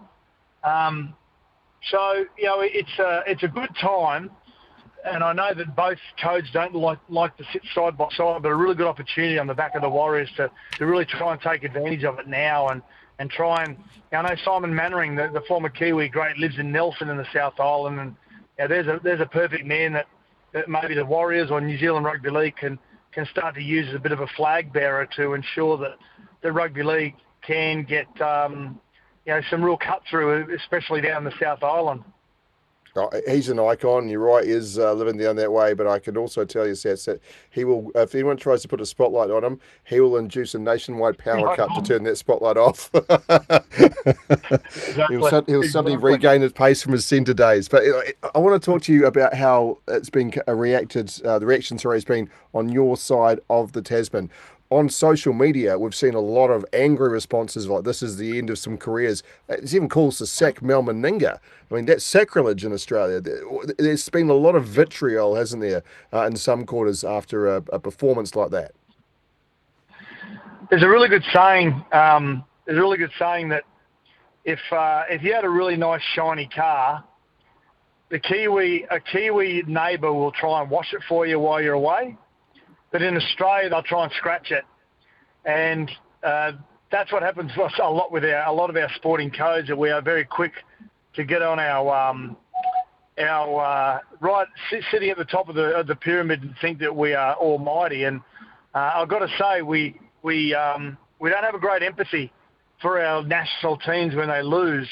We see what's going through with the Wallabies at the moment. We went through it with Australian cricket at one stage where everyone wasn't happy with Pat Cummins and his captaincy, and now we're seeing with the Kangaroos, who have been so dominant for a number of years. And but I think it's very easy for us as Australians to sit there and say all these careers are over wearing the green and gold. And I think admittedly there may be a couple that might find it difficult to get back in the side again, but in saying that, the ones that we're talking about, Tedesco's and Daly Cherry Evans and Cameron Munsters and co, I mean, they've been superstars in that green and gold jumper for many, many years and deserve to be. But I think also we've got to give credit to the Kiwis and just how superb they were on the day, and just didn't allow any Australian player to really have any impact in the game whatsoever. So it's not a matter of Australian players not turning up. It's a matter of Australian players only being able to do what they're able to be allowed to do whatever they can. Which is not much because the Kiwis nullified everything. They were magnificent, the Kiwis. I'll tell you what surprised me. First of all, I applaud the honesty of it's how he actually viewed things. Cameron Munster, post-match, saying that there was some complacency in their performance and within their build-up. Now, as somebody who fought tooth and nail for every jersey you've represented, Scott, including Queensland, it must stick in the craw to hear that an Australian side could possibly enter a game of that magnitude with any complacency in them. Yeah, that really shocked me, actually, because Mal's not that sort of coach. Mal's the guy that continually reminds you. And I was watching some really good footage only a few days ago around the All Blacks, and it was Sir John Kerwin being told that when he was given his All Blacks debut jersey, he said, "This is only on loan," and that's been famous in All Black stories, hasn't it? That it's only on loan, and Mal Meninga has really introduced that to the Kangaroos as well. This jersey's on loan. Doesn't matter whether you played 20 or 30 tests. This is, you've got to be a good man to wear this, and you've got to wear it admirably as well, both on and off the field. So be ready for battle any time that this jersey is handed to you. And unfortunately for a few of the Australian players, that wasn't the case. And they tried hard, Australia, but unfortunately for Australia, they were met by a force of black and white jerseys that were never going to be penetrated. And I feel as though taking the game to Hamilton, and admittedly the crowd from an aesthetic point of view on TV didn't look great. And of course that's going to be discussed at a higher level with the governing bodies. But in saying that, taking it to Hamilton, which was a regional ground, a suburban regional stadium, I felt as though, and I said this before the game, Sammy, that it was always going to sit in favour of the Kiwis just because of that spiritual and emotional connection to the community, rather than the big stadiums like your Olympic Stadium in Australia and your Allianz Stadium. But to be able to take it back to those stadiums in Australia where your community feels a lot more connected, and vice versa, the players feel a lot more connected to the community as well. It was really always going to be a really tough ask for Australia. No, listen, I agree. Just for context with that stadium as well, Sats, which you won't have a lot of experience with, that the camera side was always going to be the empty side because it's the sun in your eye spot. They sell all the seats on the other side. Everyone comes round, so it certainly didn't look great through the TV viewing. But those were there said the atmosphere was completely raucous. It was a great held by all. So yeah, doesn't look great, but I'd maintain that 13,000 made a whole lot more noise than they did when you heard from the Melbourne crowd the week before as well, which was 20,000. And I maintain if that was New Zealand versus Tonga, I reckon that ground's sold out. So not disrespecting the Kangaroos. Yep. It's not that there's no appetite for it down here, but there's also, after the World Cup final and the result in Melbourne, I think a lot of casual fans might have thought, do you know what, I can't bear myself to taking a mate down, spending $100 for seats to watch us lose another game to somebody else. So I don't think at $4 outsiders on the TAB here, I think there was some factors that led into it. But geez, you can't stop playing international rugby league because of the size of the crowds. If anything, I think you need to play more to build that and get people used to having it and wanting it around. Yeah, it was interesting hearing after the game where you got Ronaldo Mulatalo, who I've got to say it's the best game he's ever played in a black and white jersey. He was outstanding, one of the best players on the field, saying, Peter V'landys, we need more international rugby league. The Kiwis get to sit back and watch, the marquee game, which is State of Origin, and we don't get to play too much international rugby league. And I love to hear that from the players. Now they've got to back it up with their Players Association and say, we want to play more tests. Don't talk about workload. Don't let sports science get involved and tell us that we've got too many games on our schedule. If you want to wear your international jersey, the players have got to drive this, and the Rugby League Players Association have got to drive it. And they've got to sit side by side with the NRL and bring more international rugby league to the fans. Now, I'm not talking about Australia versus New Zealand. I'm talking about New Zealand versus Tonga, New Zealand versus Samoa, New Zealand versus Papua New Guinea, Fiji, some of these other countries that are trying to be powerhouses themselves. I think that's the representative rugby league we've got to see. It's the end of the clubs, though, isn't it, Seth? They hate the idea of releasing players to these games because of the fear of injury. They want to have them peaking for their season rather than getting too excited in the middle of the year. They understand Origin. It's a cash cow for them as well and helps them put backsides on seats in general too. But when there is so many roadblocks, it feels like people in Australia don't give a toss about international rugby league. Clearly you do. The players who wear the jersey do. But those making decisions seem to have been able to hold the game internationally to ransom for ages. Yeah, you're right. You're right. And you've hit the nail on the head there, Sammy, where the clubs, they don't benefit from it at all from a monetary point of view when it comes to international rugby league. Not as much as what, obviously, Origin, which is the flagship. That's the blue chip event for broadcasting deals when they get negotiated, whatever that may be. So how we try and bridge that gap, I'm not quite sure. Smarter people than me have better answers to that. But all I know is that once upon a time, wearing the green and gold jersey, and it is again, I should say, Mal Meninga has made that a priority again for players. Once upon a time, it was Origin was the pinnacle as a player, but Mal has reintroduced wearing the green and gold as the pinnacle for every player, and I love that.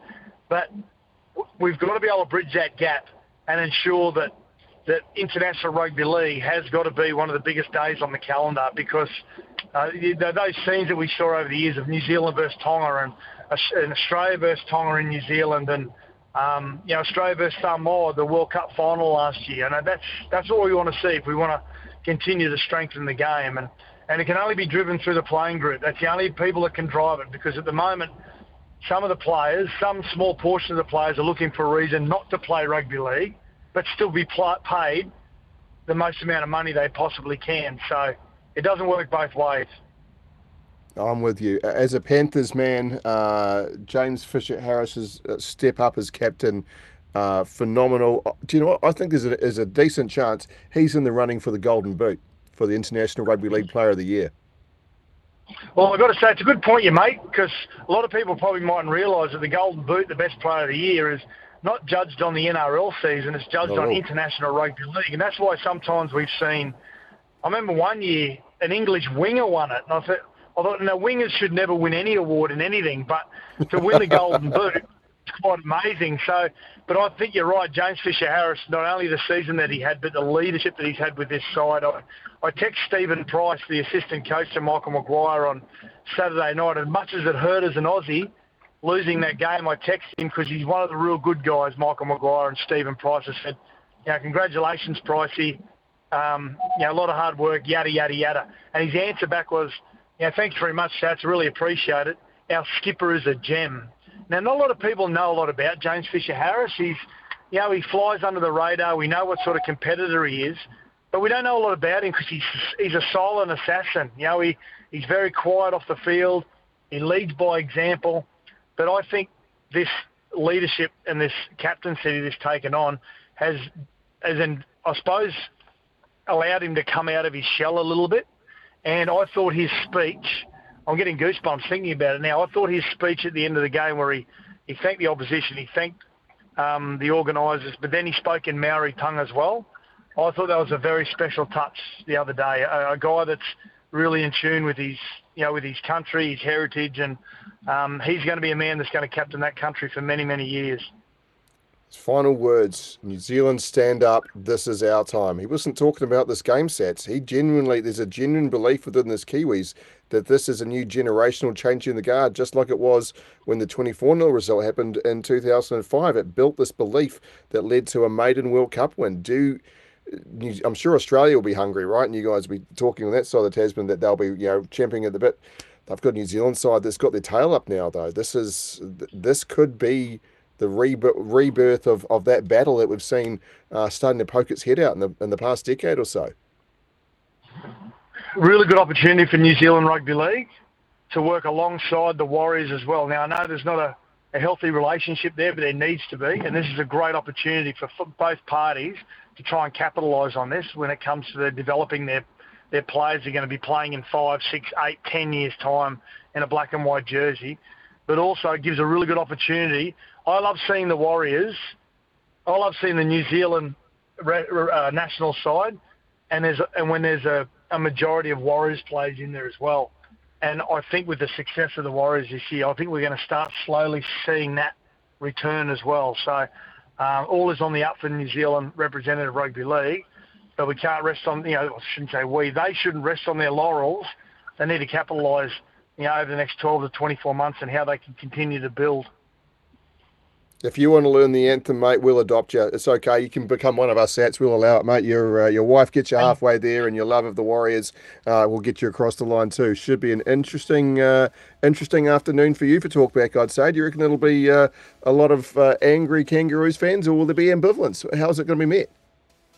Oh, no, there'll be a lot of vitriol. That's just the way that Australian sports fans, of course, Sports Day goes into New Zealand as well, so we're going to love their input on 8833 when they want to get involved in Sports Day tonight. And just on the New Zealand National Anthem, I know it. I don't know the Māori version. I'm going to try and learn it, but I do know, and when I sing it on Australia versus New Zealand, my co-commentators always say to me, what are you singing the New Zealand National Anthem for? It's because my wife made me learn it. Loving your wife even more. I'll call the Governor General. We'll get onto it. Scott Sattler, appreciate your time. Looking forward to hearing you from 8 o'clock tonight here on SNZ with Sport Day.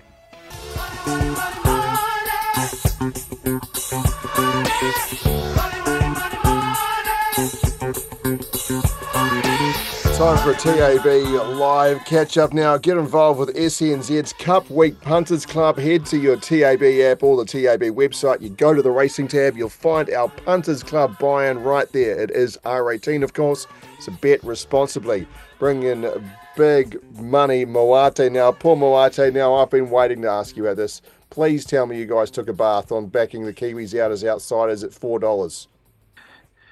There's plenty of very, very happy and very, very rich punters out there after the performance on the weekend by the Kiwis. Yeah, the bookies put them out there at around $4.15. I think they may have even drifted slightly just before kickoff to win that match against the Kangaroos. And boy, oh boy, did they ever do it. Those who backed them 13 and over, well done. I thought the plus 12.5 at the point start was an absolute gift, but for them to win and win by that margin and keep the Kangaroos scoreless was just a crazy, crazy performance by the Kiwis, and thoroughly deserved their win, and the punters who backed them thoroughly deserved their winnings. You wouldn't have been able to open a book at 30-0 as a scoreline either. So that is it's huge. And I'm listen, as wonderful as the win was, I was thinking $4. What a gift! Thank you very much, TAB, on that one. Now, I need to talk about, of course, the biggest event on the calendar. Tomorrow is Melbourne Cup Day. We're taking the race live right here on the run home. So do not miss that. Be tuning in for your day to catch that one. Where are we sitting now with the odds? And certainly people always look for the Kiwi connections at this time, Paulie. Yeah, unfortunately, no Kiwi train runners. Ladies man trained by Alan Sherrock was just missed out on qualification, being number 25th in order of entry. So just missing out on the Melbourne Cup, unfortunately, for connections of ladies man. But there are still a number of sort of Kiwi angles that we can look at. Of course, James McDonald, arguably the best jockey in the world. He's riding the defending champ, number 1, Gold Trip. Gold Trip opened up, I think, around $4.50. It's now drifted out to $7, so it's getting to a very, very backable price. Look, the defending champ has had a wonderful, wonderful build-up to tomorrow. Won the Turnbull over 2,000 metres at Flemington, and then put in some massive runs to finish 3rd in the Caulfield Cup and 5th in the Cox Plate. So certainly a huge, huge chance. And with James McDonald on board, of course, he won back in 2021 aboard Very Elegant, and it was an absolute peach of a ride. If he can give Gold Trip a similar ride, then he'll be right in it at the end. If you head to our Melbourne Cup hub on our website, you can find all sorts of boosted odds, novelty bets, power plays. There'll be something for everyone. In fact, the boys have put out a Mother Mac v J Mac novelty bet. J Mac, of course, riding Gold Trip, and his mother bred Virtuous Circle, who is another runner in the Melbourne Cup, and she also part owns Virtuous Circle. So the boys have put out a head-to-head between Virtuous Circle and Gold Trip just to see who the best McDonald is in the family. So Gold Trip is $1.13 in that head-to-head battle. Virtuous Circle $5. Check out the power plays. We've got a bonus back promotion on the first 4 races at Wingatui, Flemington, I forget what is it, Rose Hill, and let's just check. I just want to make sure I've got this right. And Pukekohe. So Wingatui, Pukekohe, Randwick and Flemington. The first 4 races tomorrow are all bonus back races, so a chance for you to build a wee bit of a bank before the Melbourne Cup kicks off at 5 o'clock our time.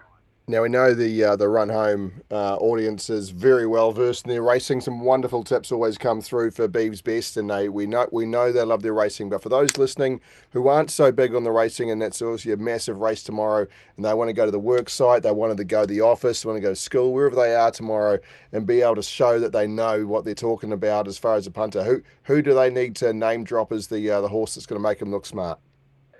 Well, the favourite at the moment is Vauban. Trained by Willie Mullins. It's an it's a hurdler from the UK, bred in France. And look, Willie Mullins has done this before. He brought Max Dynamite over a few years ago, an ex-hurdler, and Max Dynamite ran 2nd and 3rd in a couple of Melbourne Cups. So almost there. He's trying to do it again this year, Willie Mullins, with Vauban, number 5, your favourite in the Melbourne Cup. But has drifted slightly since opening up. Still the favourite, though. But the stablemate, Absurd, number 7, opened up at $26, now into $10. Yikes. We've taken a whole heap of money on Absurd, another French stayer out of the Willie Mullins stable. And he put in a huge performance to win the Ebor Handicap over in the UK before travelling over to Australia. The 2 miles won't be a problem for Absurd, and the fact that we've taken a bit of money on him at this stage, as opposed to his stablemate, the favourite Vauban, just suggests to me there's a bit of confidence in the stable around number 7, Absurd.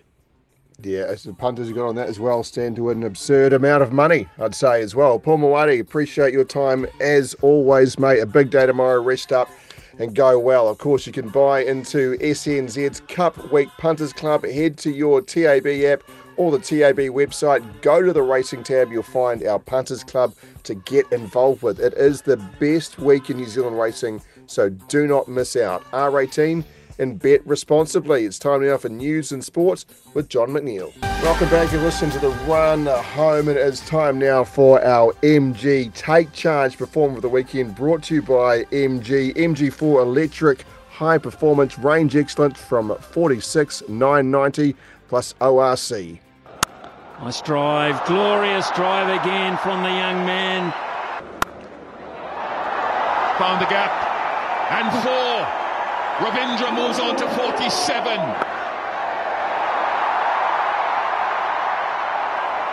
Comes back for 2. What a wonderful tournament Rachin Ravindra is having. His 3rd half century. Now how good is that? That's a ramp plus. That was a quick delivery and adjusted himself very, very late and played it over the wicket keepers. Oh, that's big. That is some hit in the top tier. Plays the pull shot, gets 100. Take a bow. First batsman to score 3 centuries in debut World Cup. He is some talent. Sensational innings. A star is born. Absolutely is. Rachin Ravindra, and lads, we're running out of superlatives on him, and the World Cup isn't even over yet. Imagine if he steps up in some of these big games as well. I am, like many, he has locked himself in as an iconic member of this team for years to come. I know it's early in his career. Superlatives are kind of a waste of time when you're so young, but I just can't imagine a scenario that will ever lead to this guy being dropped from the New Zealand side. Yeah, nor can I, Sam. I mean, I was just talking to you while we were off air then. I mean, is he our moment of the year for the Halbergs, like Young Player of the Year? He deserves to get nominated for something. Honestly, if he produces another ton, then maybe it's not enough already. He could be up for Sportsman of the Year. Yeah, I think so. 100%. We've seen players get nominated from cricket on almost a regular basis, be it Bryn McCullum, Brett Kane Williamson. If he can be the person who steps up and leads this team to something special from here, he could be up for a Halberg for sure. Struggling to think of a tournament where someone scored 4 centuries in an ODI World Cup. Absolutely nothing comes to mind. I know that there's definitely been occurrences where many players have scored 3. So if he gets a ton in this game against Sri Lanka, ends up ending the tournament as the leading run scorer, 1,000,000%. Would he be in contention for the Halberg as Sportsman of the Year, or would he win it? Probably not, but he'd definitely be in contention. Yeah, no, she's hard to leave him out of consideration right now. But 2023, we've talked about how it's been a massive year for rugby league. I don't think anyone's ever going to forget it as a year that Rachin Ravindra announced himself on the world stage, and hopefully for many years to come. That is our MG Take Charge Performer of the Weekend. The all-new MG4 Electric pushes the boundaries of EV innovation, 7-year warranty from 46,990 plus ORC. To my brothers, what a campaign. From week 1, we had that belief. We knew that we could go all the way and get this result. Man, to make these memories with you, I wouldn't have it any other way.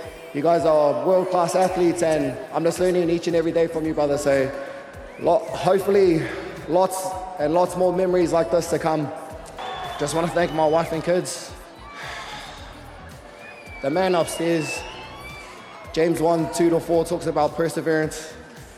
Leading perseverance, going through all those challenges, help you mold your character to be who you are today, to build perseverance. And for everyone, hopefully I can be an example of never giving up, always pushing through and always giving your best. Thanks for everyone coming out and supporting us. I can't wait to do it again next year. Let's go. Chance Nickel-Klukstad there, and he is an inspiration to young men and women, and old men and women everywhere. Quite frankly, he's a phenomenal athlete. Got the heart of a champion, and he's a lovely bloke off the field. It's exhausting. I'm kind of sick of these athletes who have kind of got it all as well as being champion people. At least there was previously flaws in them. You could say, well, they seem like dickheads. So at least but no, Chance is perfect. It's terrifying. Sam, I just want to share a story with you about Chance Nickel-Klokstad. And early this year, I was along with a whole bunch of other people made redundant at a former radio station at another company. And that weekend, myself and Mark Peard were going to have Chance Nickel-Klokstad on the show. We're going to do a pre-record with him that Thursday morning. And obviously, that didn't come about, and I spoke with the Warriors media manager, Richard Beckton, and say, hey, mate, just have to can that interview with Chance.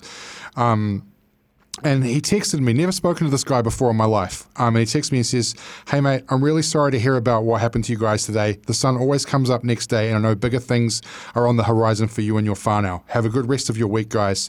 Stay safe. And I was just like, wow.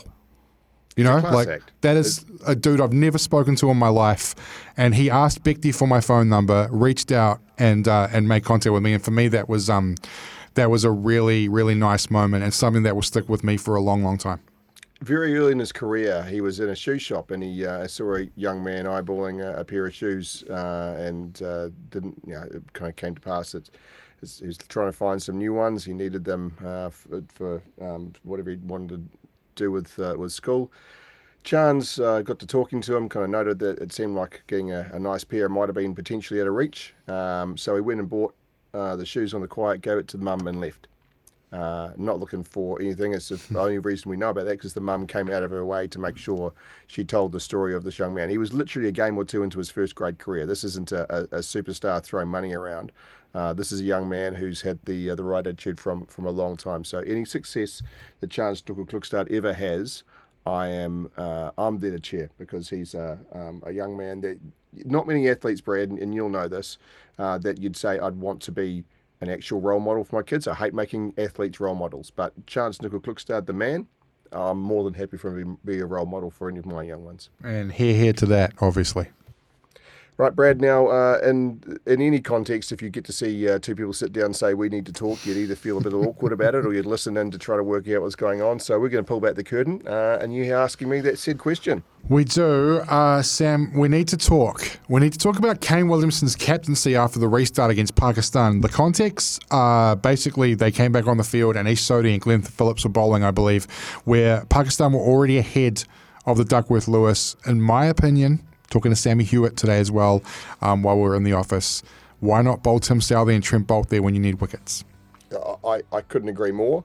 But look, Kane Williamson obviously saw something there as an opportunity there.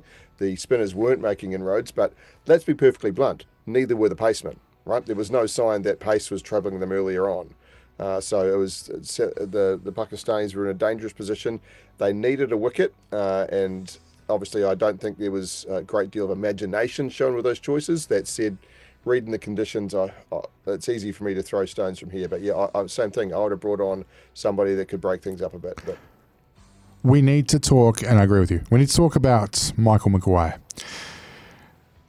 3 jobs, probably 1 job too many. He's assistant coach of the Canberra Raiders. He is more than likely to be the next coach of the New South Wales Blues. He is the current coach of the Kiwis. The NZRL must keep hold of this man, should they not? I was really intrigued listening to Brian Blue McLennan earlier on the show, and if you missed it, you look for it on our website and on the app as well. Check out the podcasts for the run home. Some intriguing thoughts from Bluey that it is time to succession plan, and if he isn't going to do the role, if he's going to take New South Wales, it must be a Kiwi that replaces them next, and how he works from there. I found that really intriguing. That said, I think that New Zealand Rugby League will move heaven and earth to make both work. Certainly where things are placed right now, he'll give up the Raiders job for New South Wales. I think even if he does just New South Wales, he's most likely going to give that up. So, yeah, I think there's no reason. The only reason that Mike Maguire will not be coach of New Zealand Rugby League if the NZRL tells him he can't, as well as being the New South Wales coach. Yeah, and he just has such passion for that Kiwis jersey, which I get every time I speak to him.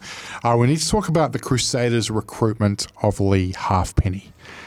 is there not a young fullback in New Zealand capable of being a cover to like a Will Jordan? I totally get that he's a very, very good player and brings experience to a squad that is losing a lot of experience. But surely there's another option of a young player in New Zealand that could fill that void.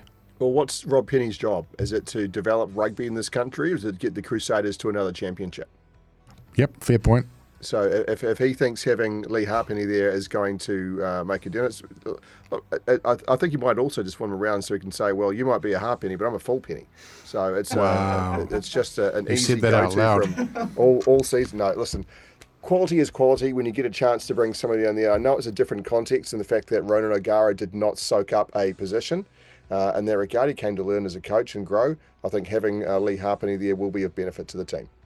Rugby league, back to rugby league, we need to talk about it. It's truly capitalised on a down 18 months for the All Blacks and NZR, but now must continue that momentum, which means the Warriors need to keep winning, and please God, can we get some more international rugby league?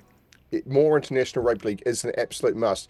The Kiwis can play against Fiji, Samoa, Papua New Guinea, the Ellerslie Eagles for all I care, but they need to be given the chance to play, and it is the clubs that are holding them hostage. The clubs do not want to release these players mid-season for tests, so until we can knock down that door and make them do it, that's forever going to be a problem. And finally, when you talk about the Black Ferns' disappointing result on the weekend, they haven't capitalised on a wonderful season last year, falling short to a very, very good and well-drilled England side, Sam. I think it also, Brad, highlights for me how incredible the effort was to knock England off in that World Cup final. England that is the only game they've lost in 38, 39? It's 39 games, yep. So that is a blip on their radar that they will have to live with forever, being England. That would be a tough one to take in. As All Black fans, we know how that feels, but I think they're definitely it was a comfortable win to England, and England were dominant. But I don't think that this is a new era for the Black Ferns with a new coaching structure.